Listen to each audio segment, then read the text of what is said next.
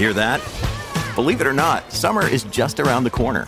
Luckily, Armor All, America's most trusted auto appearance brand, has what your car needs to get that perfect summer shine. Plus, now through May 31st, we'll give you $5 for every $20 you spend on Armor All products. That means car wash pods, protectant, tire shine, you name it. Find out how to get your $5 rebate at armorall.com. Armor All, less work, more clean. Terms apply. Get ready for the greatest roast of all time, the Roast of Tom Brady, a Netflix live event happening May 5th.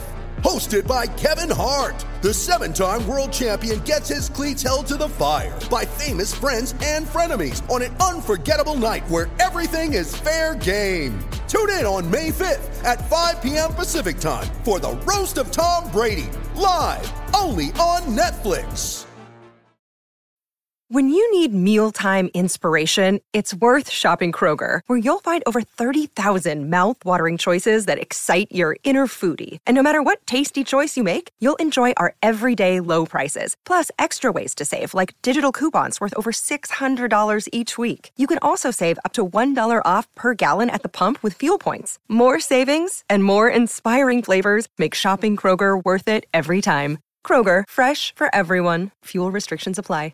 Mary redeemed a $50,000 cash prize playing Chumba Casino this year. I was only playing for fun, so winning this was a dream come true. Chumba Casino is America's #1 social casino experience. It's serious fun. With over 80 casino-style games to choose from, you too could win life-changing amounts of cash. Be like Mary. Log on to ChumbaCasino.com and give them a whirl. That's ChumbaCasino.com. No purchase necessary. Void or prohibited by law. 18 plus. Terms and conditions apply. See website for details. The voice in the preceding commercial was not the actual voice of a winner.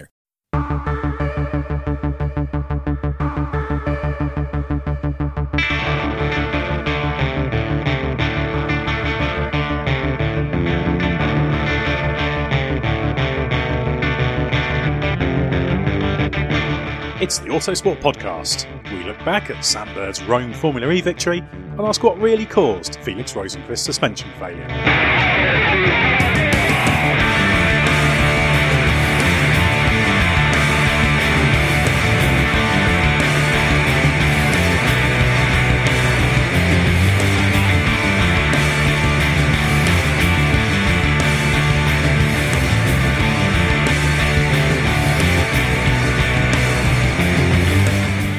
Formula E's first visit to the city of Rome produced a spectacular race, although whether or not you think that had anything to do with the Pope blessing a car in the build-up to the event will depend on your religious outlook. I'm your host, Ed Straw, and joining me to discuss Sam Bird's victory in the Italian capital, first is Andrew van der Berg. Now, you've been to, I think, every other Formula E venue, haven't you? And you were in Rome. How did it stack up? Yeah, correct. I've been to all, I think that was the 18th different track that they've raced on, and I've been to all of them, and I've got to say, I think that was the best. The way that the city had embraced it, the room that they had, the atmosphere that the fans created was just all absolutely fantastic. A minus point for the rickety bridges that felt like they might collapse at any moment when you were walking over it, but that's a small detail. The E-Village was over this massive building on multiple floors, and I gave myself half an hour to look around and it wasn't anywhere near enough. And to me, it felt like a bit of a landmark event for Formula E, and if this is the model that they can now bring to other cities, they're really going to start getting some serious traction. Well, of course, Rome was meant to be on season 1, wasn't it? It was one of the first places. There was an event, not a race event, but a Formula E promotional event way back in the day, wasn't there? It was the first public announcement of the series that was done there. They ran what was originally the Formula Lec car, if you can remember that far back, and De Grassi did a little street demo with about 15 kilowatts of battery power past the Colosseum, but it made for a fantastic visual ident for the series. And it goes to show how far it's come. Also at the time, there was a lot of internal politics at Rome and about whether they want to do it or not. In the 5-year intervening years, the amount of momentum has got behind electric cars, and more importantly, how serious the air pollution index qualities have been taken seriously and the impact that has on people's health has made it much more pressing for cities to embrace the switch to electric mobility, and that's what is ultimately going to open the doors for Formula E to come into these incredible places. You're always very, very good on the messaging for Formula E. It's just so ingrained in my DNA that I can't wash it out. It just so happens to be correct, though, so that makes it a bit easier. Now, also joining me is Alex Kalinauckas, Autosport's relatively new Formula E correspondent. The one thing this track lacked for me, I only watched the race on television from a Shanghai hotel room, was some famous backdrops. I didn't see the Colosseum or the Vatican or the Forum. Where actually was it in Rome? Give me a bit of a feel for the geography. So it wasn't at any of those very famous sites in Rome, and nor did we go racing around the Circus Maximus. But it was actually in the, and I'm terrible at pronouncing things for the first time, but I think it's certainly written as the UER district of Rome, which is there. You've bailed out of that pronunciation. I've totally abandoned it.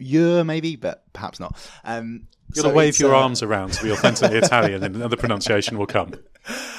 So it's basically a much more business and residential part of the city. It's way out towards the airports, so not really racing around the city centre. But it's famous, of course, for its fascist era architecture, which was certainly very imposing. The buildings were very big. Insightful there. But the track wrapped its way around them very, very nicely. God knows whether any of the buildings were particularly full, but there were certainly lots of seats of government and various organisations set up there. The track had different sectors. The final sector was tight and twisty, very familiar to a lot of Formula E races. What was really lovely was that, typical of Rome, it had nice elevation changes. There were lots of ups and downs, and that created, you got cars doing little jumps, maybe not quite as spectacular as it was being made out to be on TV. But it made for a really nice spectacle. And there was one particular segment, as the cars came out of the tunnel and then went back up the hill, where it ran through a park where on race day you had thousands and thousands of people lining these banks in the park, and it looked really, really good. It looked picturesque. I think that's extremely important. So not necessarily, you can't go plonking things around Buckingham Palace as much as Formula One would love that, but as long as you can see some great bits of the city, I don't see why that's a bad thing, really. Well, it produced a very good race as well. One of the better races in the history of Formula E, I'd say, and it's a championship that's produced some very good races. Sam Bird, of course, won. No, Alex, he's the second most prolific race winner in Formula E now. I think this was his seventh victory, so he's behind only Sebastian Buemi. He said he was a bit surprised by the victory, but I guess we have to consider him a serious title threat now, don't we? Oh, absolutely. I mean, the reason why he was surprised, as we're going to come on to a little bit later, was that early leader Felix Rosenqvist looked like he sort of had things under control. But yeah, Sam Bird absolutely is in the title hunt. He's up to second now behind Jean-Eric Vergne, and he slashed Vergne's points lead quite considerably in Rome. In Mexico 2 rounds ago, Sam and his teammate Alex Lynn, they had gearbox changes which put them down the grid, and as we know in Formula E, if you're not up towards the front in qualifying, you're in for quite a difficult race. So up to 7 now. He's won, I think, is it 2 races this season now? Yep, should probably definitely know that, but yeah. So yeah, he's right in the hunt. I spoke to Sam pre-season. I saw him in Bahrain where he was driving for Ferrari and WEC, and I sort of asked him what he felt his chances were like. And he completely written them off, because I think it's quite openly known now that DS have done virtually no development of its powertrain for this year, being much more focused on the Season 5 car, which will be coming online relatively soon. So bar a few sort of tweaks to the software and stuff like that, it's effectively the car they had last year, where the other teams have had the opportunity to make significant gains, and we saw in pre-season testing the Audi being a very dominant looking package. So they felt their prospects were going to be very, very little. Yet, as you quite rightly say, he's right in the thick of a championship battle now. I wonder whether the car does have the ultimate pace. But we've seen that Bird is an incredibly canny racer that's able to hustle a result out of a car when it might not necessarily be there. And sometimes that's all you need. And we could be in a situation, and I'm preempting a point we might talk about later on, but I would be amazed if both Di Grassi and Buemi don't end this season with a win. And so if they're getting in and winning races, then being able to hustle a car onto the podium is probably the sort of performance you need to bring that championship home.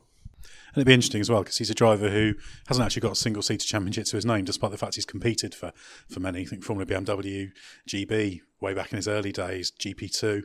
He did win the LMP2 title in WEC, but he's a very, very, very good driver, so it would be merited if he can have a run at the title. And it would be good to have a former player of the Autosport cricket team having a major international title. Absolutely. I mean, you can't overestimate the importance of that on his career CV. Exactly. Yeah, he took a few wickets for us. A handy bowler, in fact. Well, Alex, you did mention Felix Rosenqvist, who led the first 2/3 of the race. It looked to be in his pocket. It's the second time this season he's retired while leading, albeit this was with some damage to the suspension rather than an outright mechanical problem. But there is some doubt about the exact cause. Was it self-inflicted? Was it a failure that was caused by some weakness that was within the normal parameters of use? Who's to blame? So after the race, during the race when it was called, it suggested that he clipped a curb, and that's what happened. I think he may even have said that over the team radio because it's a bit difficult to hear from where I was at. In the immediate aftermath of the race, he didn't come out and say, yeah, I hit a curb or I hit a barrier. And Felix is the sort of guy who, if he's made a mistake, I think he'd put his hands up and own it. And that struck me as a bit odd in that he wasn't doing that, and he was adamant that they needed to investigate and see what was going on.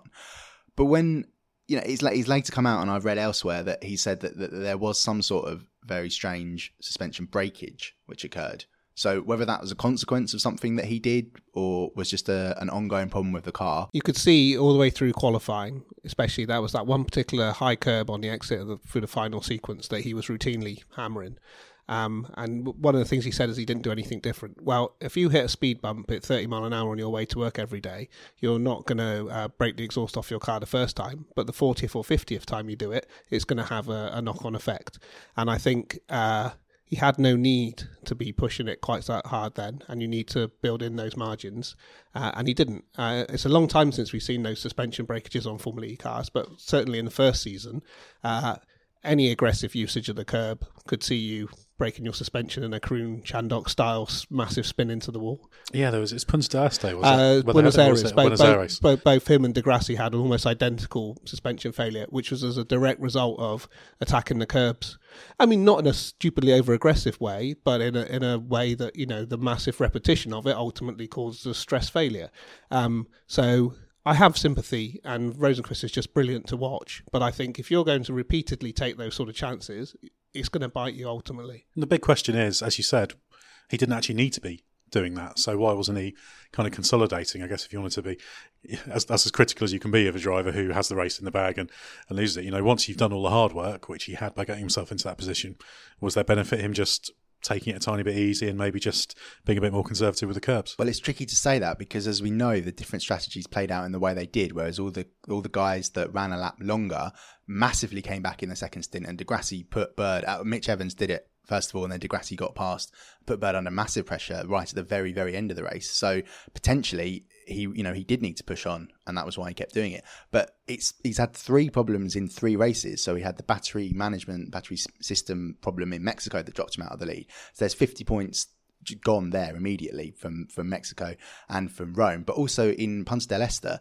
he recovered from a bit of a scruffy qualifying, charged through the field, but was actually hindered by the fact that there was a sensor, a transponder in the car that wasn't talking to his dash properly. So it was saying he was on.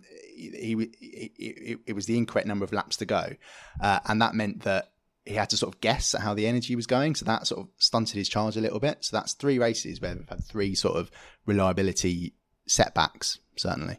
He faces an enormous uphill battle to get back in his championship now. Had he have won the race and Jeff was running 7th or 8th at the time, it was going to wipe out almost all of the points lead, possibly actually even reverse it around. Now he's an enormous amount behind. I know things change very quickly in Formula E, and we saw last year with the points advantage Buemi had get whittled down.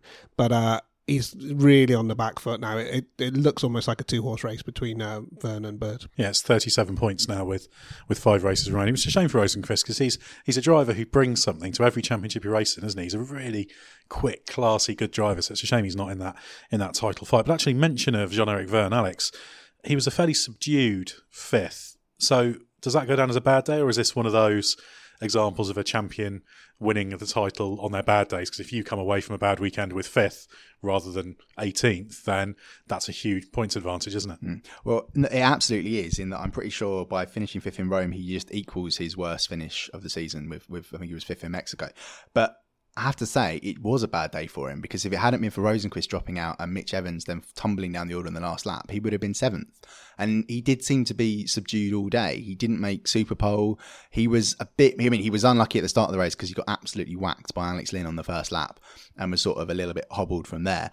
But it was only when he got in his second car that he seemed to come alive a little bit. And he said after the race, I was slow and I'm not really sure why. And that's something he definitely needs to look for ahead of Paris. But I spoke to his team boss, Mark Preston at Techeetah, and he said that both practice sessions were disrupted by red flags, it meant he never got a full power 200 kilowatt lap.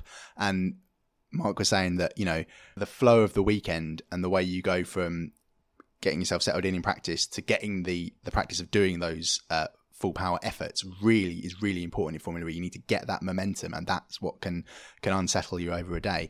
He also hurt his hand swapping cars on the Friday during practicing that, but he says that didn't cause any issues. So obviously we have to. How did he manage to injure his hand doing that? What were the mechanics of the incident? Well, I wasn't there myself, but it's quite an intensive process, as we've seen, and a controversial one, because the FIA have had to install cameras above the cars to make sure that the teams and the drivers aren't doing anything untoward. It's a difficult one as well. If you're one of the big drivers watching the live race coverage, you see someone like Sam Bird, who's about 2'1", and he just sort of slides in one movement. But you watch someone like Lucas Di Grassi or Jean-Eric Vergne, who are much taller, and it's not a smooth process, is it? You see they have to sort of fold their leg. It's not as easy for them to do it. So I guess if you're someone like Jev, it's possible to do that if you're flinging yourself around. And absolutely. And his teammate Andre Lotterer, who finished 3rd in Rome, said exactly that after the race. He said, I'm too tall for these cars. So pit stops are a big problem for some of the drivers. Yeah, well, that'll be a thing of the past once we're on to one-car races. So that's something to look forward to for the bigger drivers in the field.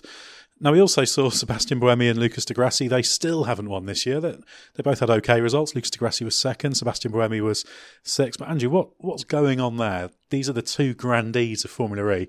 We expected it to be a title fight between the two. Di Grassi was probably the favourite coming into the season based on the race pace of the Audi, but neither of them have won. I know, it's astonishing. I wouldn't have even given you an odd on this being the case this far into the season.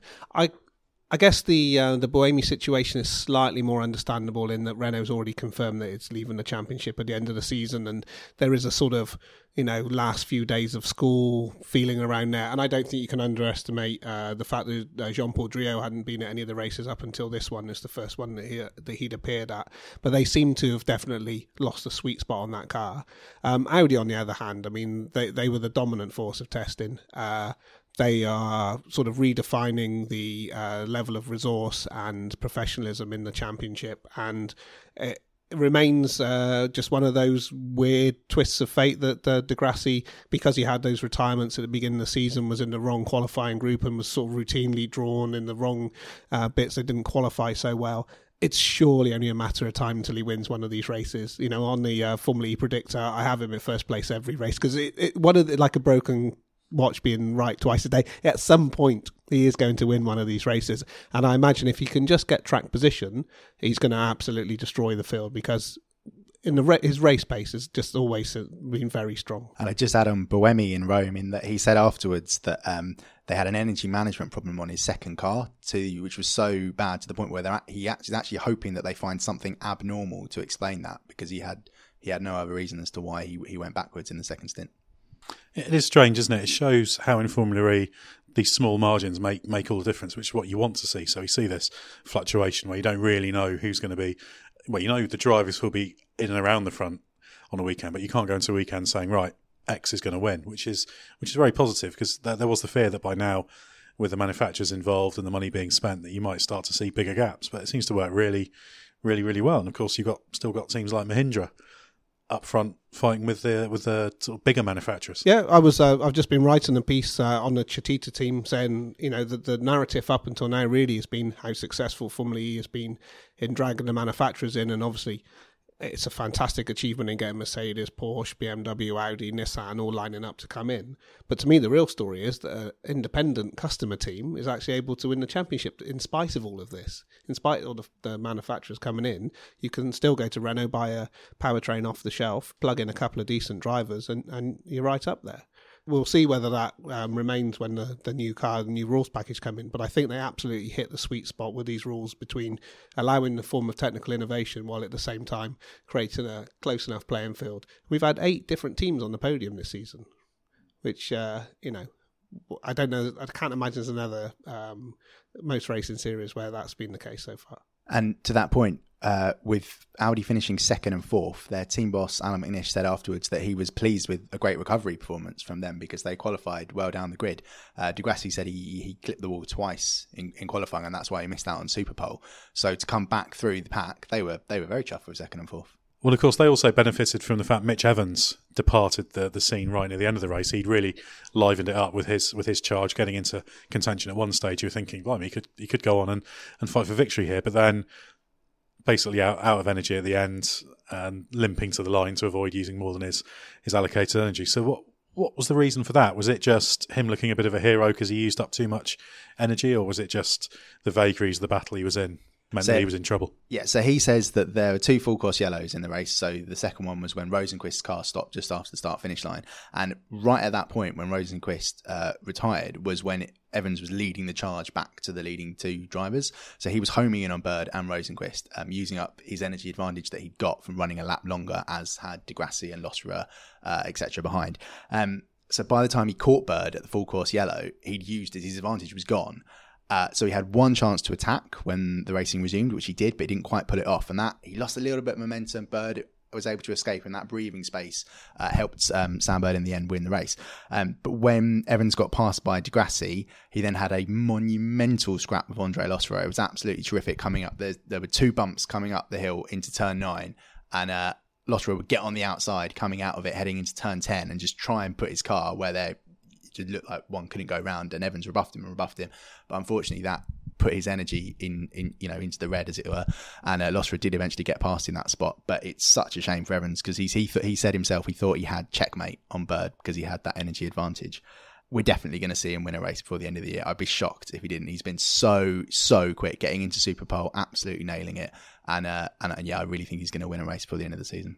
He's a driver who's always been a bit of a star, isn't he, Mitch Evans? He was a driver in what you might say is orthodox single-seater career, where things sort of came together now and then, but then sort of stagnated a little bit in GP2. He didn't always have the best opportunities, and never felt we quite saw the best of him, even though he did have a lot of success. So for him to be in Formula E and excelling is very positive. It shows that he's a classy driver and just the kind of driver they need in Formula E, someone who can make a star name for himself in that category.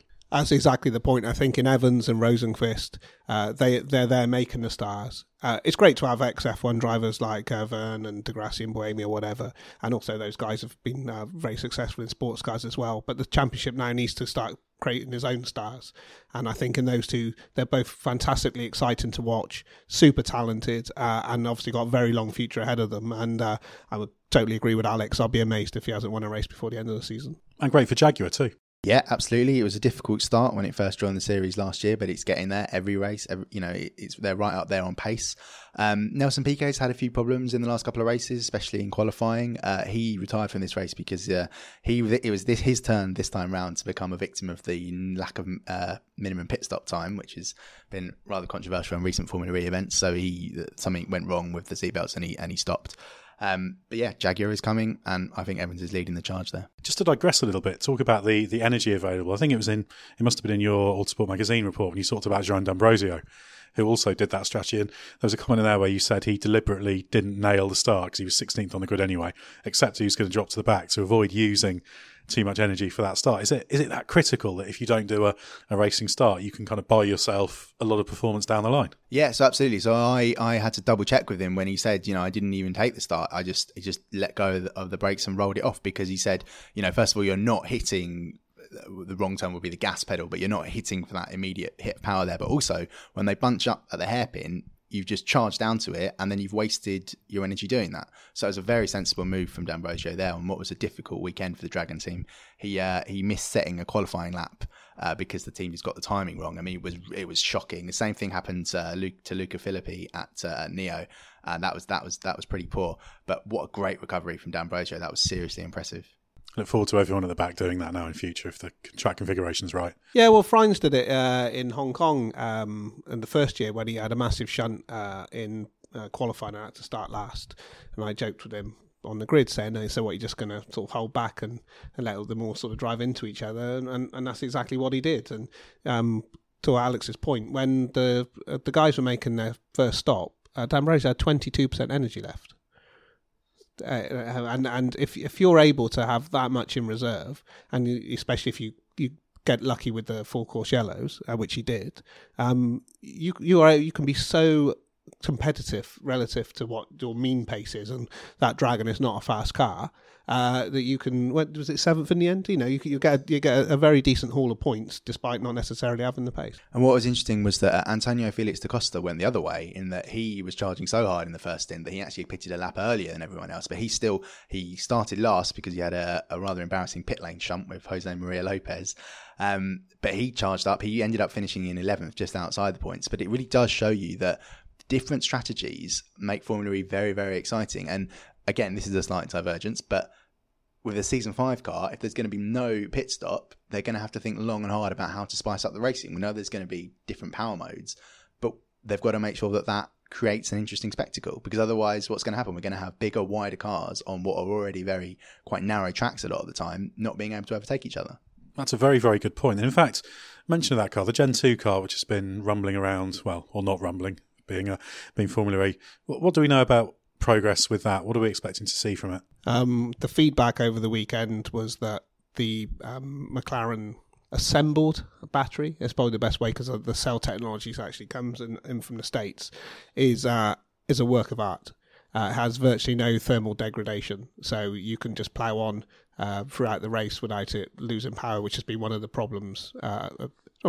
one of the issues that this current batteries had, and that was the best the technology was available to Williams at the time. It just goes to show how that technology has advanced in that time, but that will mean that we won't be seeing people have to back off in order to keep the temperature of the battery down. They'll be able to just race on. So by all accounts, a big thumbs up to everyone involved in the battery technology. Good technology, but as Alex says, variables are the things that create racing, aren't they? So is there a concern that when we get the new car, we might just see cars circulating at their pace without so many reasons for things to be livened up and people to be going quick 1 minute, slow the next? I'm going to have to be a bit cryptic here because I know something that I can't talk about the race format for next year. Is it reverse grids? But I think it's quite a smart solution to that, and you will see different drivers being quick at different times so the story won't really unfold until the final laps and it all sort of plays out. It's hard to know exactly how successful that's going to be. The other thing to note is that the tyres for next year are a bit softer and there will be a bit of tyre degradation. So while they might not necessarily be managing the thermal heat of the battery, they will certainly be trying to keep their tyres in that optimal working window. Well, Andrew, the next race is Paris, April the 28th, another old European city and a place that should produce an interesting race. So what should we expect from there? First of all, you will be able to see one of your iconic backdrops, Ed, as well as leave the leads, obviously the Tomb of Napoleon. If from the right corner, you can see the Eiffel Tower. So is this one of those things, if you climb up the fence and stand on the post and really lean over, you can just see it? Just about. But the track is quite tight and challenging. It's produced a lot of safety cars before, because through the final sector, if you have a shunt there, as Ma did the first time he was in Formula E, ironically enough, then it causes it's very difficult to retrieve the car, so it will almost certainly be a safety car at some point in the race. Last year it came right in the middle of the pit stop phase and threw it open quite randomly, and then we had another one right at the end of the race, which there was a really, really strange restart. If you look back at the results, the gap between 6th and 7th is about a minute. It was one of the more extraordinary ones. But it's a great event to be at. You're again another great city. But as I alluded to, there's a bit of a driver change because unfortunately for him, that was Luca Filippi's last race for the time being. He's been switched out of the Neo team in favour of Marc Winghar. Possibly a bit harsh, but Filippi only delivered 1 point, whereas Turvey had been on the podium. So I think the team felt it's a Chinese team with lots of Chinese investment. What worse could he do? If you're not getting any points on that side of the garage, at least we can carry favour with our backers and put a Chinese guy in there. And in fairness to him, and when he first arrived on the scene, Ma was actually quite good. He struggled a little bit last year when he was at Techeetah up against Jev, but I think a lot of drivers would in that situation. So we'll see how match fit he is and whether he can get that car into the top. But I think anything in the sort of the top 15 would be a good result for him. He's one of those drivers, isn't he, who he's never really had a really good run at everything. I guess World Touring Cars was probably the one exception. I remember when he came into Formula One doing some reserve driver work with HRT, it was just thrown in the deep end. He struggled to sort of put together full seasons and that kind of thing. And you sort of looked and you thought, actually, this guy here who's got a bit of raw ability about him, but again, being thrown in kind of in the middle of the Formula E season, it's going to be very difficult for him to do anything than be down near the back against this calibre opposition. Oh, you're quite right. He's got the most unbelievably sketchy CV, going all the way back to when he randomly turned up in A1 GP in those days. And him and everyone else.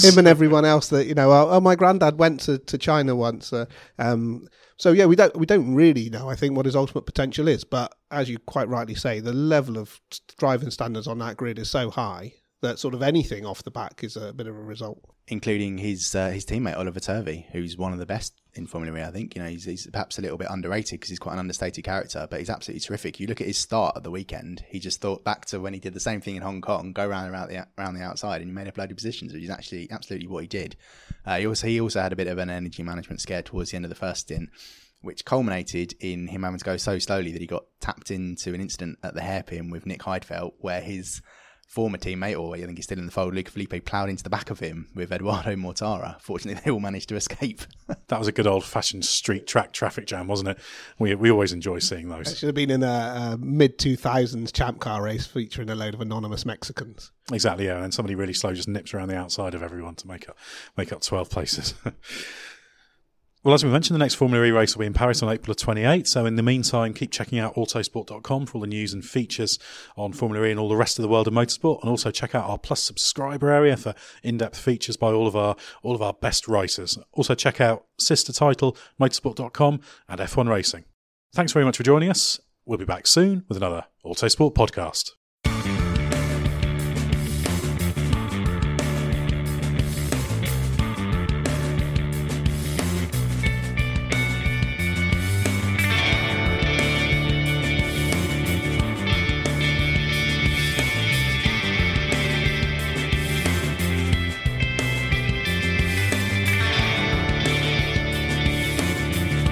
Music is 6 AM by Trilo, written by Marcus Simmons. See soundcloud.com/Trilo Music.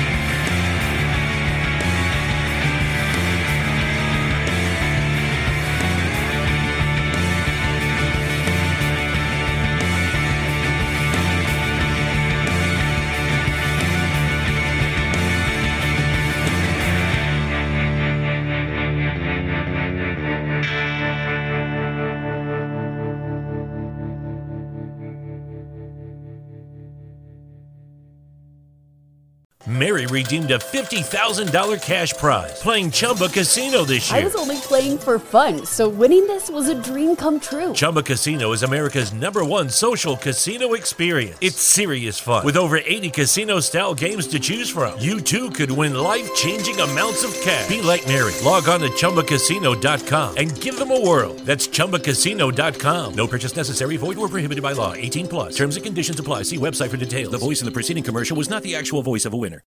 Sports Social Podcast Network. Hey guys, it is Ryan. I'm not sure if you know this about me, but I'm a bit of a fun fanatic when I can. I like to work, but I like fun too. It's a thing. And now the truth is out there. I can tell you about my favorite place to have fun. Chumba Casino. They have hundreds of social casino style games to choose from with new games released each week. You can play for free anytime, anywhere. And each day brings a new chance to collect daily bonuses. So join me in the fun. Sign up now at ChumbaCasino.com. No purchase necessary. VGW Group. Void where prohibited by law. See terms and conditions. 18+.